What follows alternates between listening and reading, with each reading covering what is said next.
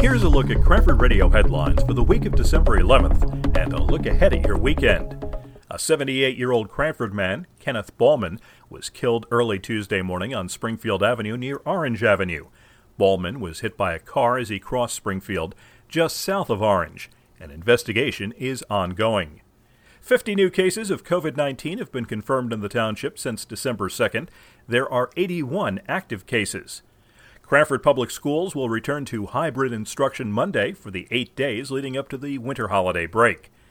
Temperatures are back to the 50s this weekend and may even hit 60 on Sunday. On Friday, the National Weather Service says it will be mostly sunny with a high of 52. Saturday looks like a chance of rain and possibly some fog, with the high reaching 53. On Sunday, there's a chance of showers before noon, but then partly sunny.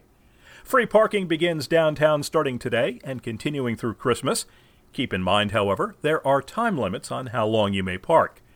Sunday evening at 7, gather the kids round the computer for Stories with Santa via the Cranford Area Chamber of Commerce's Facebook page. For more area events, visit Cranford.com. News provided by Tap into Cranford.